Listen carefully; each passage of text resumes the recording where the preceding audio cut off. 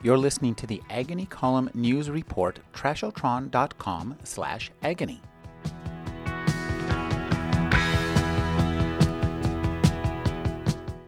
John Waters is a master of transgression, and his new book is Carsick. It's about his adventures hitchhiking across the nation, and he wrote both fictional good versions and fictional bad versions of his trip, and I believe this is from his fictional good version of his trip. It's another beautiful morning in America. For once, I have to walk a bit, but I don't mind. It gives me time to reflect on what a good idea this whole hitchhiking thing has been. Still reveling in my newfound bliss, I hear a car screech around the corner and come speeding up the little street toward me. Whoa, somebody's in a hurry. Usually I'm uptight about anyone driving too fast when I'm in the car, but my rides have been so lovely, I throw caution to the wind and stick out my "I'm not psycho" sign to see how it works. The car's driver hits the brakes, does a donut wheel, and flips open the passenger side door from his side. "Where are you going?" I ask, a little put off to see an Italian-looking guy, about 40 years old, with long hair and some kind of orange jumpsuit hugging his wiry body. His arms are covered in rudely altered religious tattoos. Little Lulu and Richie Rich replaced Jesus' disciples at the Last Supper, and he has a dollar sign inked on each hand. "Hell," he answers with a whining snarl. "Get in." I do. John, as a master of transgression, a man who has been offending common taste for the past 50 years, let's say. Yeah, 50 years. What made you decide to go out hitchhiking, and where did you see the transgressive nature of that act? Well, a person my age was 66 at the time. You don't see usually hitchhiking. You see young people on the road at 66. It's not exactly something you get in your ARP ads.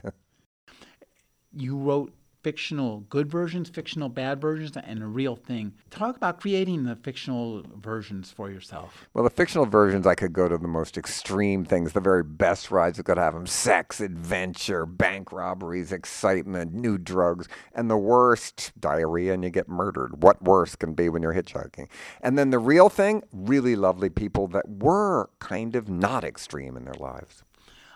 I think that the people you met in the real hitchhiking are such great Americans. I mean, this is a fabulous book about America. Well, people that pick you up hitchhiking are good people. They're trying to help people. They've had something bad happen in their life they've overcome, and they're optimists. So all people that pick up hitchhikers are basically good people, unless they're rapists or serial killers, and I didn't get one of them, thank God.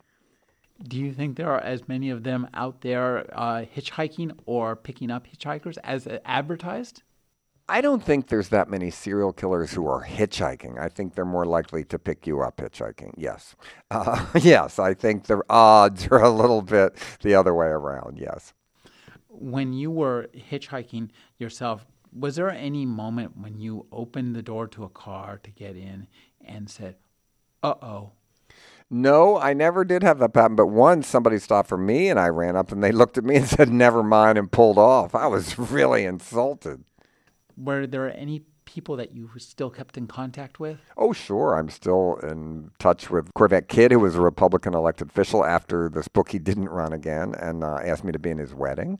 I'm friends with Here We Go Magic, the band that picked me up. The minister's wife I've met. The Kansas couple came to my Baltimore signing. Yes, I'm in touch with a lot of them. Are you inclined to go hitchhiking again just for fun? No, there's no real reason to. I mean, I would hitchhike probably in Provincetown where I live in the summer sometimes when it's just easy to do and people laugh and see me and pick it up. But now if I hitchhike, I feel like I'm doing a publicity stunt or something. And I had to hitchhike for when I did do publicity for the book. And my favorite, when I did English press, they came to Baltimore and I hitchhiked with a sign saying London and someone picked me up. Did they try to take you to London? No, but they did pick me up. I've been speaking with John Waters.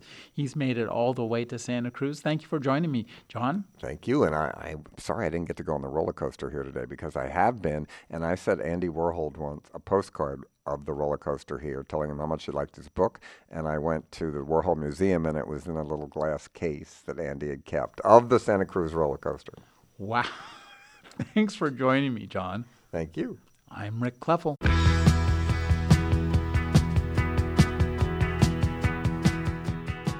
You're listening to the Agony Column News Report, trashotron.com/agony.